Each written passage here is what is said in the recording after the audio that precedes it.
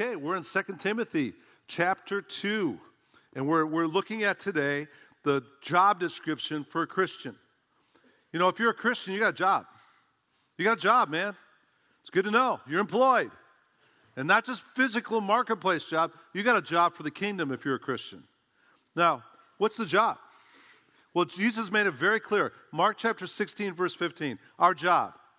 He said to all disciples, go into all the world and preach the gospel to what? To all creation, the whole world. We're supposed to be world changers, man. If you're a Christian, you're supposed to be a world changer. Supposed to be out there preaching the gospel to the whole world. We're also told, Matthew 4:19, what's our job? Jesus said, follow me. Our job is to follow Christ, and then he will make you a fisher of men, right? That's our job. Acts 1:8, another part of our job. Jesus said this, but you shall receive power when the Holy Spirit comes upon you, and you shall be my witnesses in Jerusalem, which is your home, in Judea and Samaria, surrounding areas, and even to the ends of the earth. That's our job. Now, what we're going to look at is what's our job description in that job. Now, if you're a boss of any kind, you know what a job description is. It's what that employee is supposed to be and do. This is your job description. This is what you're supposed to be and do. And so we're going to see today, we've already seen our job. Job is to go and change the world. The job is to go and make disciples of all nations. The job is to preach the gospel to the whole creation. Job is to be a witness for Christ. Our job description is how are we going to do that? How are we going to be this and do this? How are we going to fulfill the job? And this job description we're going to see this morning is Paul's talking to his protege pastor, Timothy, describing his job description, but also because of the inspiration of Scripture, that implies to us too. The inspiration of Scripture saying this is our job too. And so now, a little context. 2 Timothy is Paul's last letter that he wrote. It's his final, really, his final memoir to Timothy. It's a pastoral epistle. What does that mean? It's written to a pastor, his right-hand man Timothy, that he's passing the baton of ministry to the entire Roman Empire to Timothy. It's a pastoral letter, personal letter. And it's his last letter because he knows from 2 Timothy chapter 4, verse 68, he knows that he's about to be executed. 2 Timothy 4, verse 68 says, for I'm already being poured out as a drink offering. In other words, a sacrifice. And the time of my departure has come. He said, I've fought the good fight. I've finished the course. I've kept the faith. In the future, there's laid up for me a crown of righteousness, which the Lord, the righteous judge, will award to me on that day. And not only to me, but also to all who love his appearing. See what he's saying there? He's saying, Timothy, I'm about to be sacrificed. I'm about to be executed by Nero. And he was. Shortly after writing this letter, he was actually executed, had his head cut off by the Roman Emperor, Nero. And so Paul's writing this letter with pathos. He's got some passion. Because in this letter, he's saying, these are the things you need to know, Timothy, as I pass the baton of the entire ministry of the Roman Empire to you. Important stuff today. So 2 Timothy chapter 2, verse 1, let's get there. And we're going to see 6 things that describe what we're supposed to be and do in our job of reaching the world for Christ. 6 things that describe us, what we're supposed to be and what we're supposed to do in our job description. If you're there, say amen. 2 Timothy chapter 1. We'll look at verses 1 through 13. Let's jump right in. Verse 1 says this. You therefore, Timothy, my son, be strong in the grace that's in Christ Jesus. Now, first of all, it says, my son. Now, Timothy wasn't Paul's physical son. He was his spiritual son. Paul probably led Timothy to Christ out in the city of Lystra when he was in his second missionary journey. Paul discipled him spiritually and helped him grow in his faith as a spiritual father. So he's writing to his son here, and the first thing he says to his son is be strong. The word strong there, in dunamos, it means be strengthened and be empowered by what? The grace of God. Grace. What's grace? Grace is undeserved merit and favor from God. And the first thing that we got to have in our job description, if we're going to fulfill the job that God has given us to do as disciples of Christ, to reach the world and make disciples and preach the gospel, is we got to be strong. Strong in grace. We got to remember where we came from before Christ and how Christ has rescued us and he's given us a whole new life, And that's important because sometimes we come to Christ, we start growing in Christ, we get our life together, we forget where we came from. We lose sight of the grace of God in our lives. And that's why it says in Revelation 12:11, we overcome the evil one who wants to condemn us and accuse us before even God. And we overcome his accusation, we overcome his attacks by the blood of the Lamb and what? The word of our testimony. If you've been around Calvary Chapel at all here on Sunday mornings and hearing me teach, you hear me over and over again share my testimony. You hear about the way that I was rescued from lostness when I was 17 years old and how I came to Christ, and Christ totally changed my life. And I will share that testimony often. Why? Because it keeps me in the grace of God, and it helps me share my story of how God's rescued me through his grace. And it's important, church. It's important. If you're going to be who you're supposed to be in this job description of reaching the world, you got to have a testimony. What does it mean? First of all, you got to get saved. Then after you get saved, don't be afraid to share how Christ, by his grace, has saved you and rescued you. You were dead in your trespasses and sins. You were lost. You were headed for hell. And God's reached down by his grace, and he saved you. And he's given you a whole new life. If any man is in Christ, he's a new creation. The old is gone, the new has come. Amen?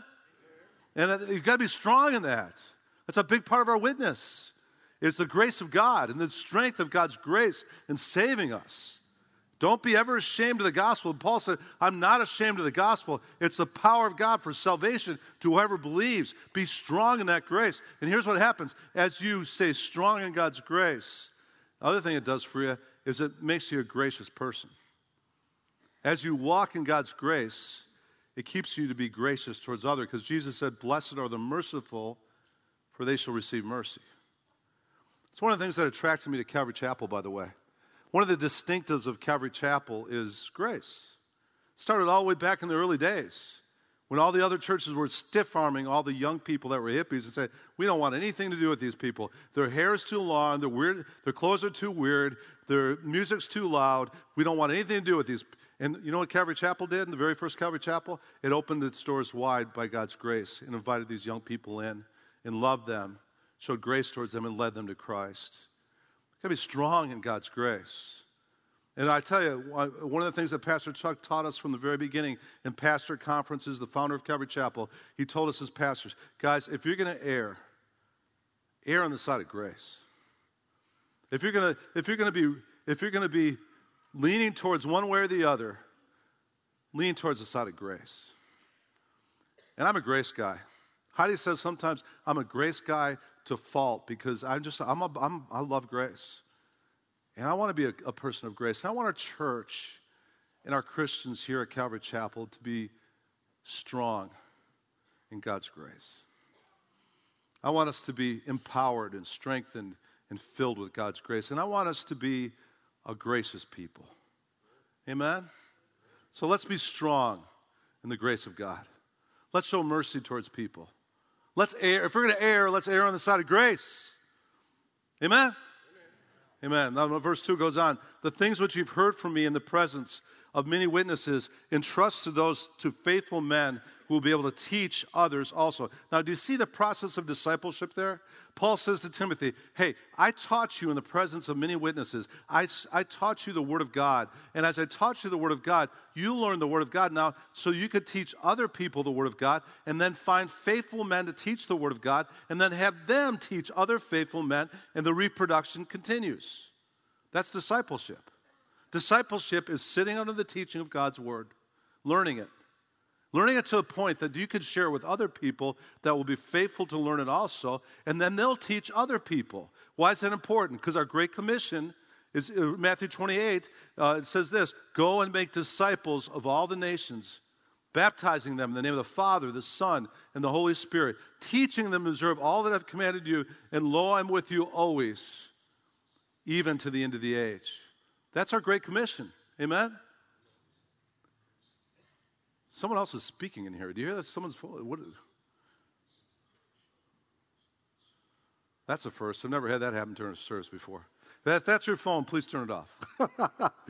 Okay, so discipleship is learning the Word of God, putting yourself in a place where you can learn, And then as you learn, teach others to learn the Word of God and trust them with it, and then let them loose to teach other people. And that's important because that's a part of our job. We're not just called to make decisions. We're called to make disciples. And that's a part of our job description. And hey, you know what that implies? That if you want to make disciples, you got to be discipled yourself. If you want to make disciples, here's what you need to do. You need to put yourself in a place where, as Timothy, taught by Paul, you could learn God's Word well enough that you could share it with other people who will be faithful to learn it, and they'll share it with other people. What does that mean? Get yourself in church. Stay in church. We are a Bible-teaching church. If you stay in church here, you will learn God's Word. And listen, I'm just being frank here and honest. There's way too many Christians, even here in the Bible Belt, that just go to church when it's convenient. They go to church maybe once a month or maybe twice a month. Listen, that's not enough. If you want to be a disciple of Jesus Christ, you need to get yourself in church and you need to get taught the Word of God on at least a weekly basis. And really, you need to get past that. You need to get past Sunday morning. You need to get in some groups where you have interaction and you get discipled in God's Word beyond just Sunday morning. And we got the best men's breakfast in the county. I'm not being biased. We do. If you come to our men's breakfast at 7:30 on Saturday mornings in the cafe over there, we have chocolate chip pancakes. Listen, it's all free. We got oatmeal with blueberries and brown sugar on it. We have the best sausage and bacon and biscuits and gravy and grits. And am I making you hungry, church? We got some good. I'm getting hungry just talking about it. And we have that every Saturday morning. Guys, there's no excuse to miss that. It's free. Can I say that? It's free. And not only that is it free, but after we eat all this good stuff, then we open our Bibles. We've got about 50 men. We open our Bibles up, and we go verse by verse through a whole chapter every Saturday morning. And not only do we get taught it, we talk about it. And the learning curve grows up because as you talk and interact, you learn more. So there's no excuse. Get in men's breakfast if you want to get discipled in God's Word more. And women, I got complaints for years about our men's breakfast. You guys get free breakfast, and we just have Bibles, so we don't have free breakfast. So what we did this last few months? We opened a women's breakfast and Bible study too. So every Saturday morning you could come in that cafe and you get the blueberry on your oatmeal and chocolate chip pancakes and everything else. And that's at 7:30, and we all do the serve line together, and then women go to the Calvary Kids Building themselves. And that's discipleship. That's getting under the teaching of God's Word. And putting yourself to be discipled so that you could disciple others and learn God's Word well enough to go on and pass on to other faithful people that will pass it on to other faithful people. And that's what we do here at Calvary Chapel. You get regular in coming here, you will learn God's Word. And that'll help you get that into the DNA of your life to the point you could share it with others, and then they could be discipled by you. So the second part of the job description of us as Christians is not only are we to be strong in God's grace, but also we're to get in God's Word, put ourselves in a place where we're being discipled in God's Word well enough, we could share it with others and then disciple other people and fulfill the discipleship process that we're supposed to be a part of here in this world for Jesus Christ. And then verse 3 goes on. Suffer, Paul saying to Timothy and to us, suffer hardship with me as a good soldier of Christ Jesus. No soldier in active service entangles himself in the affairs of everyday life, so that he may please the one who enlisted him as a soldier. Okay, so first part of our job description, what is it? Be strong in what? The grace of God. Second part of our job description, be discipled and then be a discipler of others. Put yourself in a place where you're getting under the teaching of God's Word on a regular basis and then learn it well enough that you can disciple others. Third part of our job description, I like this. It's actually a picture of who we're at as Christians. We're to be soldiers. Soldiers for Jesus Christ. Notice, soldiers that are in active duty. What does that imply? It implies that we are soldiers in a war. We're actively involved in duty of war. And the Bible makes it very clear. If you've come to Christ, you're in a war. You're not on vacation for 70, 80 years. You're in a war. And what's the war against? Against the devil, who wants to kill, steal, and destroy you. The war is against powers and principalities, demonic forces in heavenly places that are set to wipe you out. And that's why, if you want to be part of this job of winning the world to Christ, you got to realize you're in a war, and you got to put your armor on. And notice what it says. A good soldier, active duty in a war, doesn't entangle himself in the stuff of this world. You don't get entangled in sin anymore. You're running the race with endurance. And not only that, you have a focus. And the focus of any good soldier that's in a war is to win the war, right? And that's what we're supposed to be about as Christians. We're actively involved in a war. We got our armor on, and we're going to go after it, and we're going to win this war. And here's the good news. You put your armor on, you can win. And what's some of the armor? Armor, Ephesians chapter 6, very clear. The helmet of salvation. Make sure you have an assurance of your salvation. If you don't know that you're saved, get saved and have an assurance of your salvation. And then also, a part of our armor as soldiers for Christ is we got a shield of faith. What's faith? It's having an assurance of things hoped for and a conviction of things not yet seen. And you put out the fiery darts of the enemy because we overcome the world by our faith. And then also we have a breastplate of righteousness. What's that? It's having a spirit of obedience that says, I won't be perfect, but I'm gonna be obedient. And I'm going to have this right living going on in my life. I have this breastplate of righteousness where I'm going to live in obedience to God's commandments. And then you have the belt of truth. What's the belt of truth? It says right here. It's the Word of God. You shall know the truth. Truth will set you free, right? And as you live in the truth, you're not living in lies anymore. You're living in the truth. That belt, you bring up your loins to that belt and you live in freedom. Because again, you shall know the truth and the truth will set you free, right? And then also there's the weapons of gospel boots. And that's you're proactive. You're going out in the world with the gospel. And you're not ashamed of the gospel. And you're going forth and telling people about Jesus. It's part of our weaponry. But one of the most important weapons is what we're doing right now. It's the offensive weapon of the sword of the Spirit, which is the Word of God.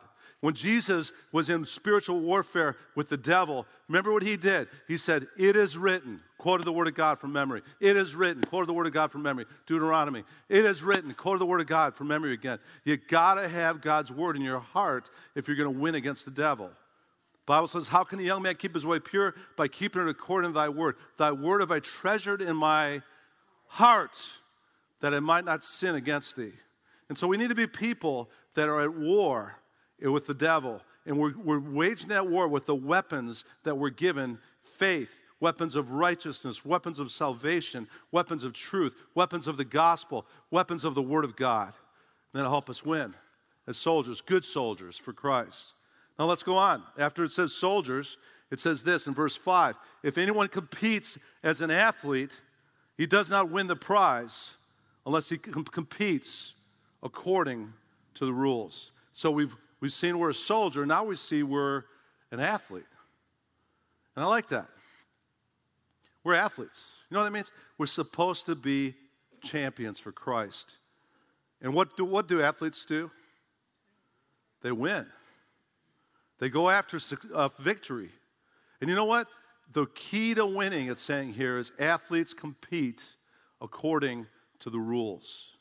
What does that mean? It means that they have a rule book and they keep the rules. What's our rule book? The Word of God.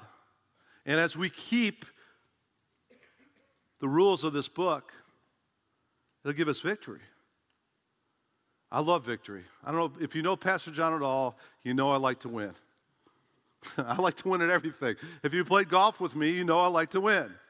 And sometimes in playing golf, I try to keep my Christianity going, because when I'm losing and hitting balls in the woods, it's hard for me to stay composed because I want to win. I mean, even in silly stuff like backgammon, I'll be playing backgammon with Heidi, and I'm praying for double sixes. Come on, got to beat my wife in this. Or gin rummy. We'll play gin rummy thing, and man, I'm just praying for good cards because she beats me all the time in that, and it drives me crazy because I want to win. I like to win.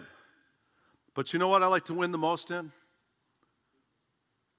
Spiritually. I love to win against the devil.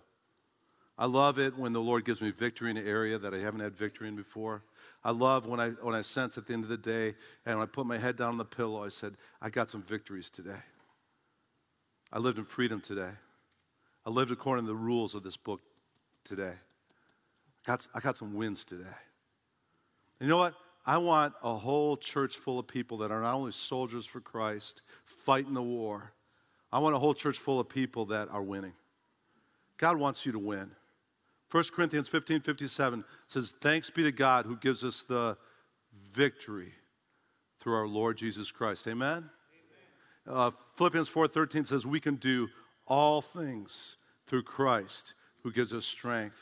And Romans chapter 8 makes it very clear. We are more than conquerors through him who loved us. And if God be for us, who could be against us? You know that when it says we're conquerors, actually in the little Greek, it's super conquerors. So we should get a new Calvary Chapel t-shirt that has a big S on it because we're super conquerors. Amen? We are called to win. And that's why we're told by Paul, another athletic comparison, 1 Corinthians 9:24-27, run the race that you're in spiritually in such a way that you may win. And he goes on in that scripture and says, one of the ways that we win is we discipline ourselves. An athlete disciplines himself. And what's discipline? Discipline is this. It's bypassing self-gratification for future rewards. And when an athlete bypasses self-gratification, like eating that chocolate chip cookie or not getting up to work out, whatever else, you're bypassing that self-gratification for future rewards so you can win. And that's why Paul said to Timothy in 1 Timothy chapter 4, verse 7, he said this, discipline yourself for the purpose of godliness. We're in a new year. Be good, as Mike said, to have some new goals. You know, whatever your goals are, put some goals down on paper, not just physical goals, spiritual goals. I got a number of goals that I've written down on my date timer for this new year. And I want to discipline myself for the purpose of godliness because I want to win in 2020, and I want you to win too. But it's going to take some discipline. Got to set some goals, whether it be read through the Bible, whether it's get yourself back in church on a regular basis, whether it's get in a small group, whether it's leading some people to Christ, whatever. Set some goals, and then discipline yourself like an athlete to reach some of those spiritual goals in 2020. Amen? Let's not just have goals of losing 10 pounds. Let's have some goals where we're going to see God do some good things in us and through us as the church of Jesus Christ. Let's be athletes for Christ. Let's be champions for Christ. Then it goes on. Next picture, verse 6. The hardworking farmer ought to be the first to receive the share of the crops. So we're a soldier. We're an athlete. Third thing, we're a farmer. What do farmers do? Now, I'm a city boy.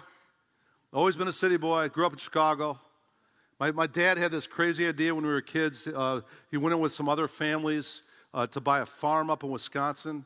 And I remember I hated that farm because he'd bring us up on there on the weekends, and we'd work all weekend. It was a lot of work. He'd have me out there in the fields getting the ground ready because they'd grow crops and food out there and stuff. And we'd spend the whole weekend picking up rocks. And go, Dad, this is a great idea. I'm glad we're doing this. Instead of sleeping in and having pancakes on Saturday morning, we're out in this field picking up rocks. But what I learned about farming was it's a lot of work. But the goal of the work is crops and to bring in a harvest. And after you work hard and you get some crops and you see some corn on the cob that just bursts in your mouth, you see some raw, fresh tomatoes, or as some people say, tomatoes, and you see cucumbers and zucchini, and you put it on your salads, and you go, I grew this. And it's pretty cool. It's pretty cool.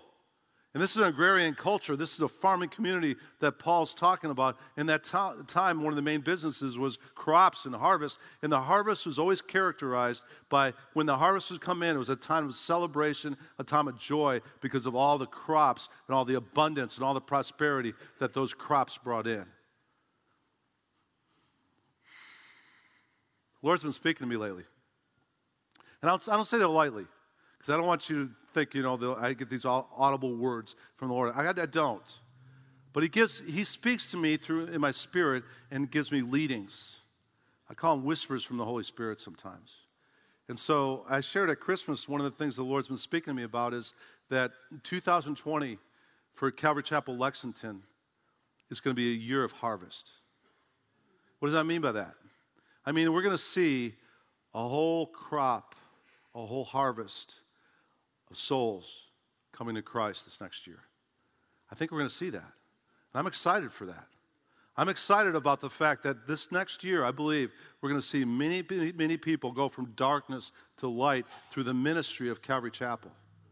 And I share that at Christmas. I really feel that's the word for 2020 for our church. Harvest. And we're going to be a whole bunch of farmers bringing in a harvest. But I got another word from the Lord right after Christmas. I have this jacuzzi in our back porch. And I like it. I call it hydrotherapy. A little kid laughed at that back there.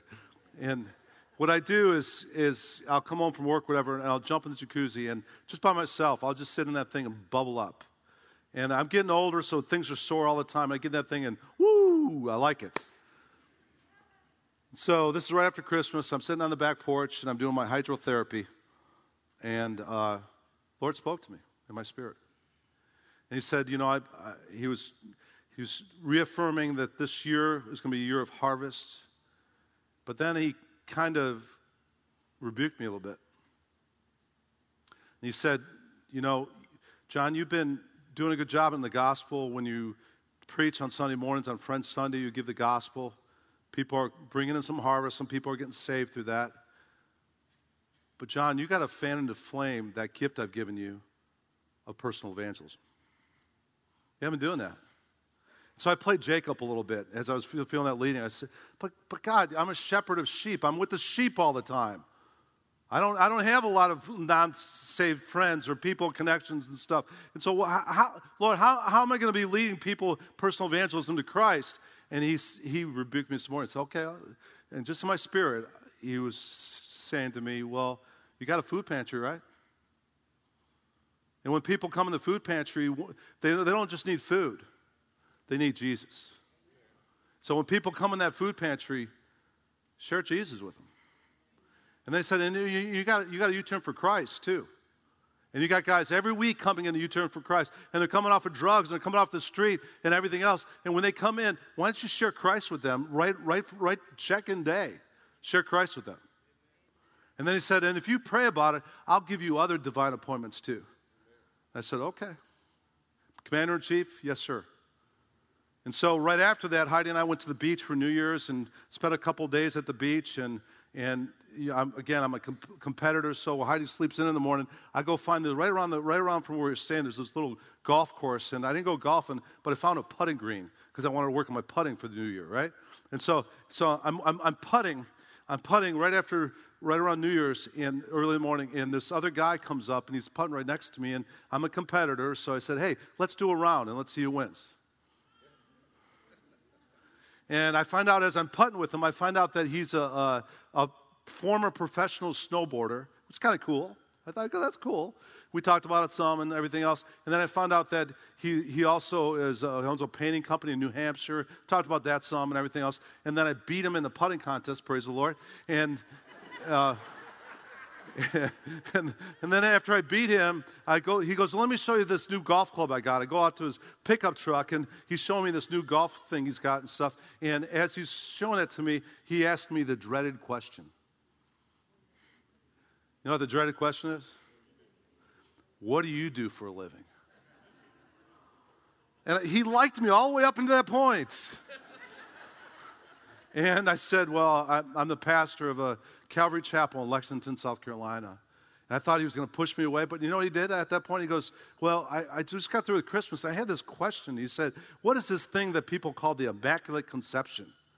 And I said, well, let's talk about that. I just did a Christmas Eve service, and I talked about that Jesus was conceived by the Holy Spirit, but he's born of a woman, Mary, and so he's fully God and he's fully man. And we talked about that for a little while, and as we talked about that, I realized he didn't understand, and he was lost, and he wasn't a Christian. I could tell by our interaction. And so the Lord said, okay, here you go. Here you go. And so I went like this. See this bracelet I got? It's called a gospel bracelet. Let me tell you what the gospel is. The gospel is that Christ died for your sins according to the Scripture, and he rose on the third day. And then I said, can I go through these colors with you? And I went through each color, which is a different point of the gospel. And then I got to the white is God's holiness, the black is our sin, the red is Christ's blood for our sin, the blue is heaven. And then I said this. I said, and heaven's a place God wants you to go because God doesn't want any to perish, but all to come to repentance. And I said, and would you like that? Would you like to receive Christ right now? And then you could go to that blue place, heaven. He said, yeah, let's do that. I said, yeah, let's do that.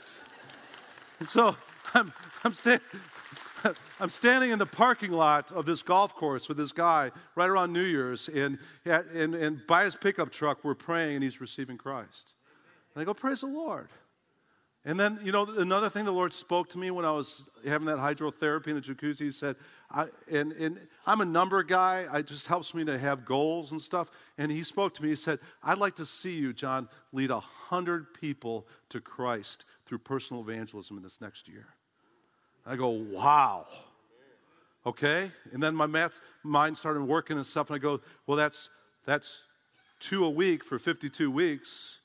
And so after this guy prayed with me in the parking lot, I said, well, I got 1 done this week.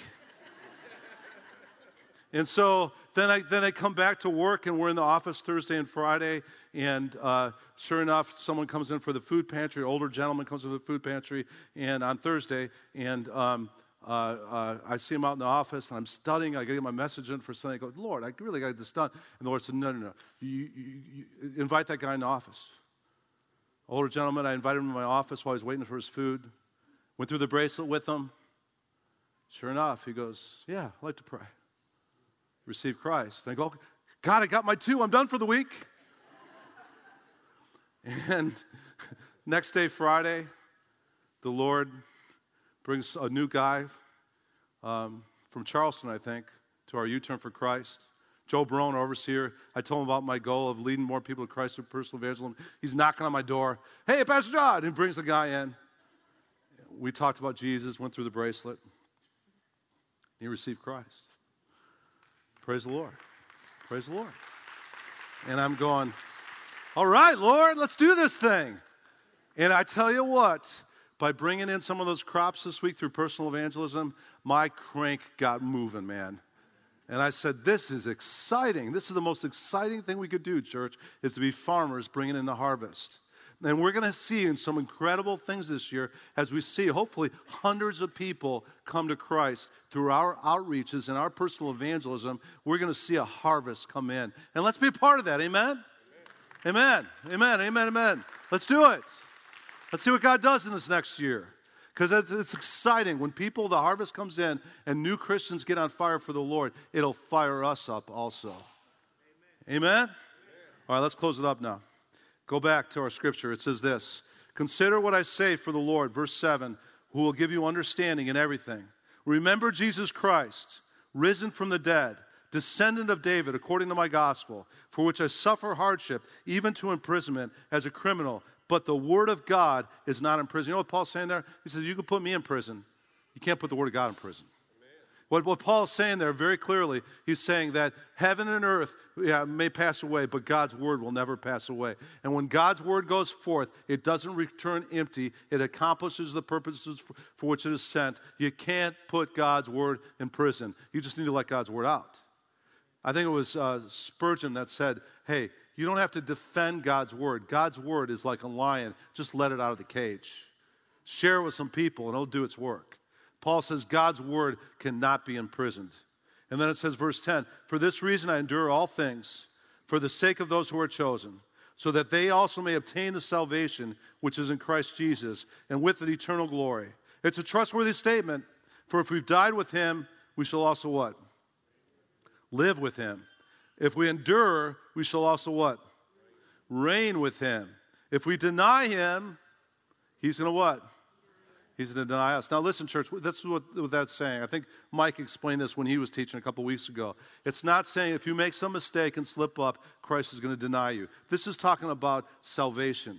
And if you go your whole life denying Christ, rejecting his invitation of salvation, he's knocking on the door of your heart, and you don't open that door, you deny him in that way, Christ honors that decision at the end of your life. And if you deny him and reject him, you say, and that's what you'll have for the rest of eternity. If you deny Christ your whole life, he ultimately won't deny. But here's the good news. If you confess Christ, he'll confess you before the Father. That's what he said.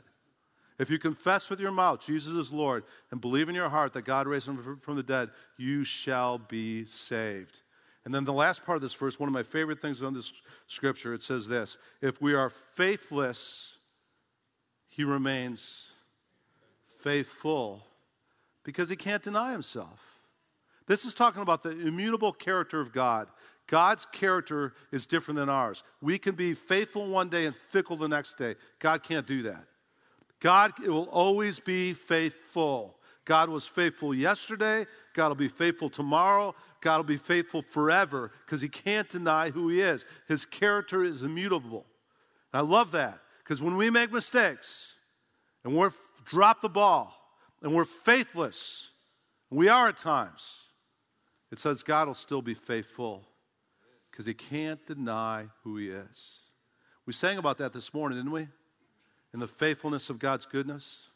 It's one of those songs that when we sing, I think about God. You just can't deny yourself. You were good yesterday. You're good tomorrow. You'll be good for the rest of eternity. Taste and see that the Lord is good. And blessed are we because we put our trust in him. And I love God's faithfulness. I love that hymn. It's one of my favorite hymns. Great is thy faithfulness. Harvest and moon, all seasons of our lives, God is faithful. All right, so what did we learn?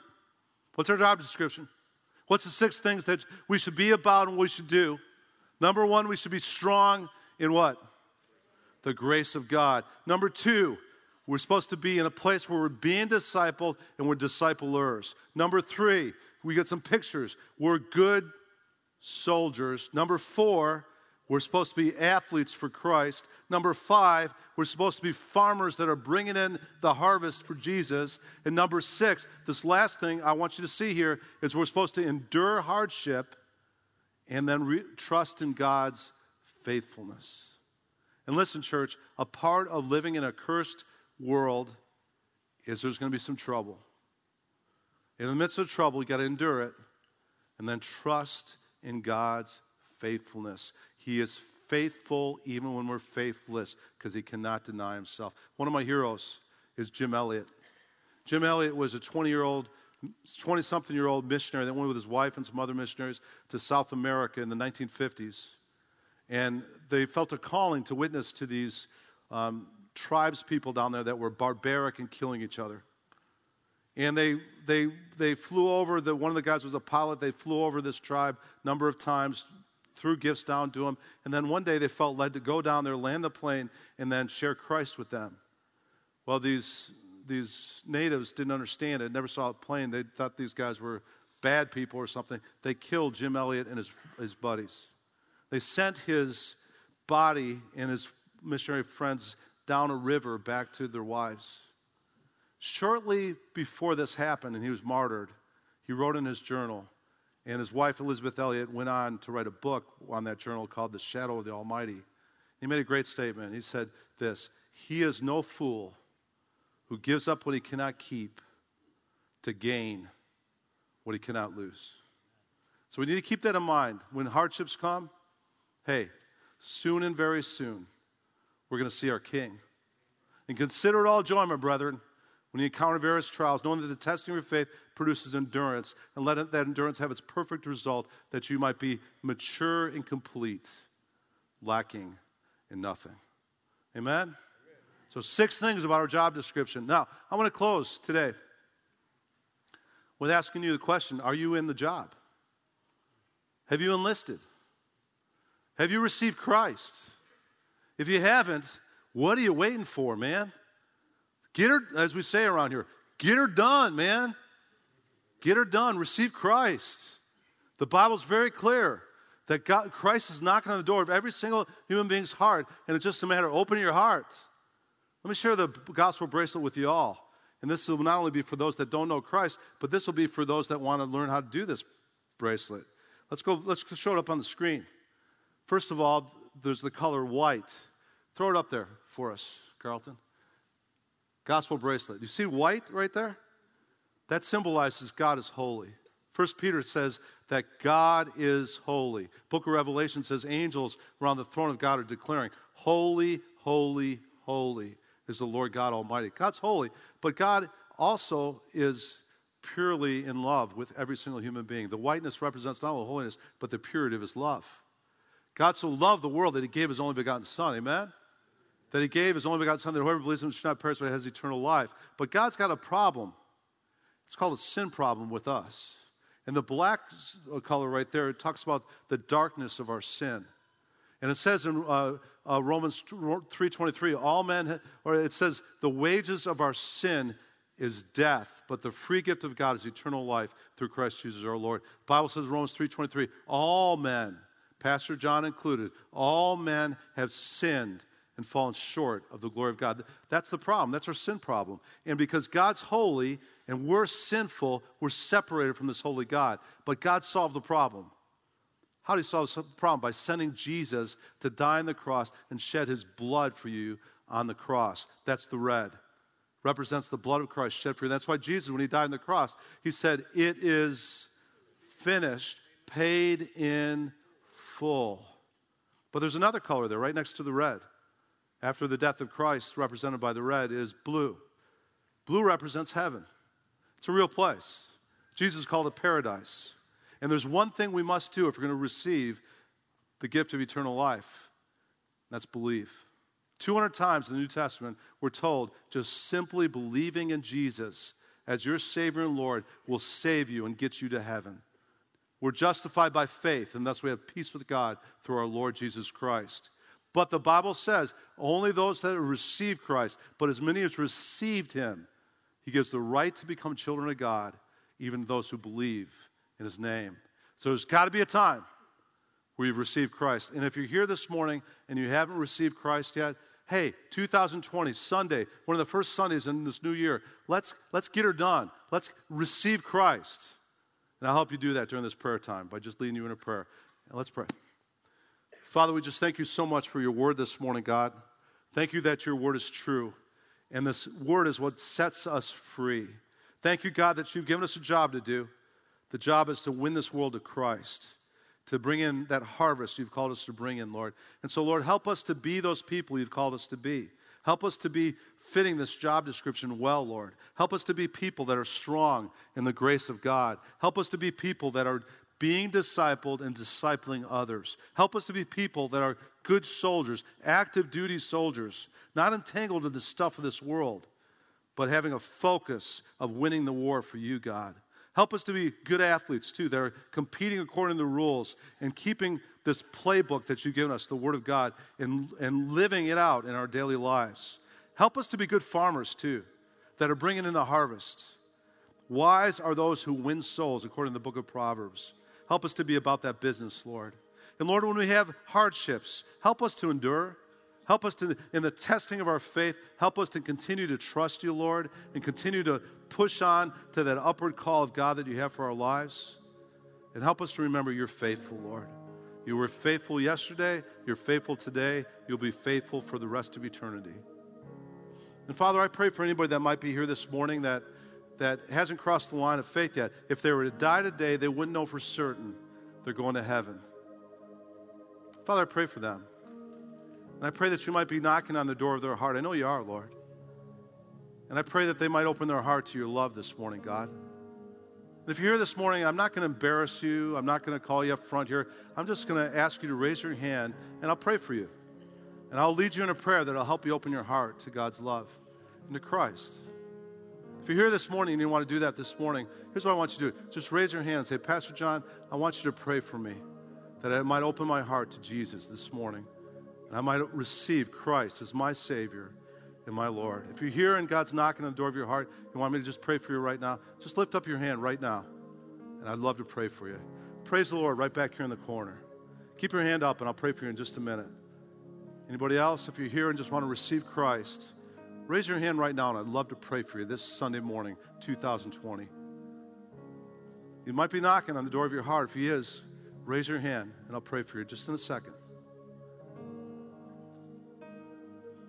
Anybody else? If he's knocking, Don't be afraid. Open up your heart to his love. Well, praise the Lord. That individual back here with his hand raised, stand up right now. I'll pray for you right now. Don't be afraid. Go ahead and stand up and I'll pray for you right now. Just pray this prayer. And church, pray out loud with this individual back here. Lord Jesus, I admit I'm a sinner. Lord Jesus, I trust you to be my Savior. Come into my heart. Forgive my sin. I confess with my mouth that you are Lord. And I believe in my heart that God raised you from the dead. Lord Jesus, I will live for you the rest of my life. In Jesus' name, amen. Let's all stand, church. Praise the Lord.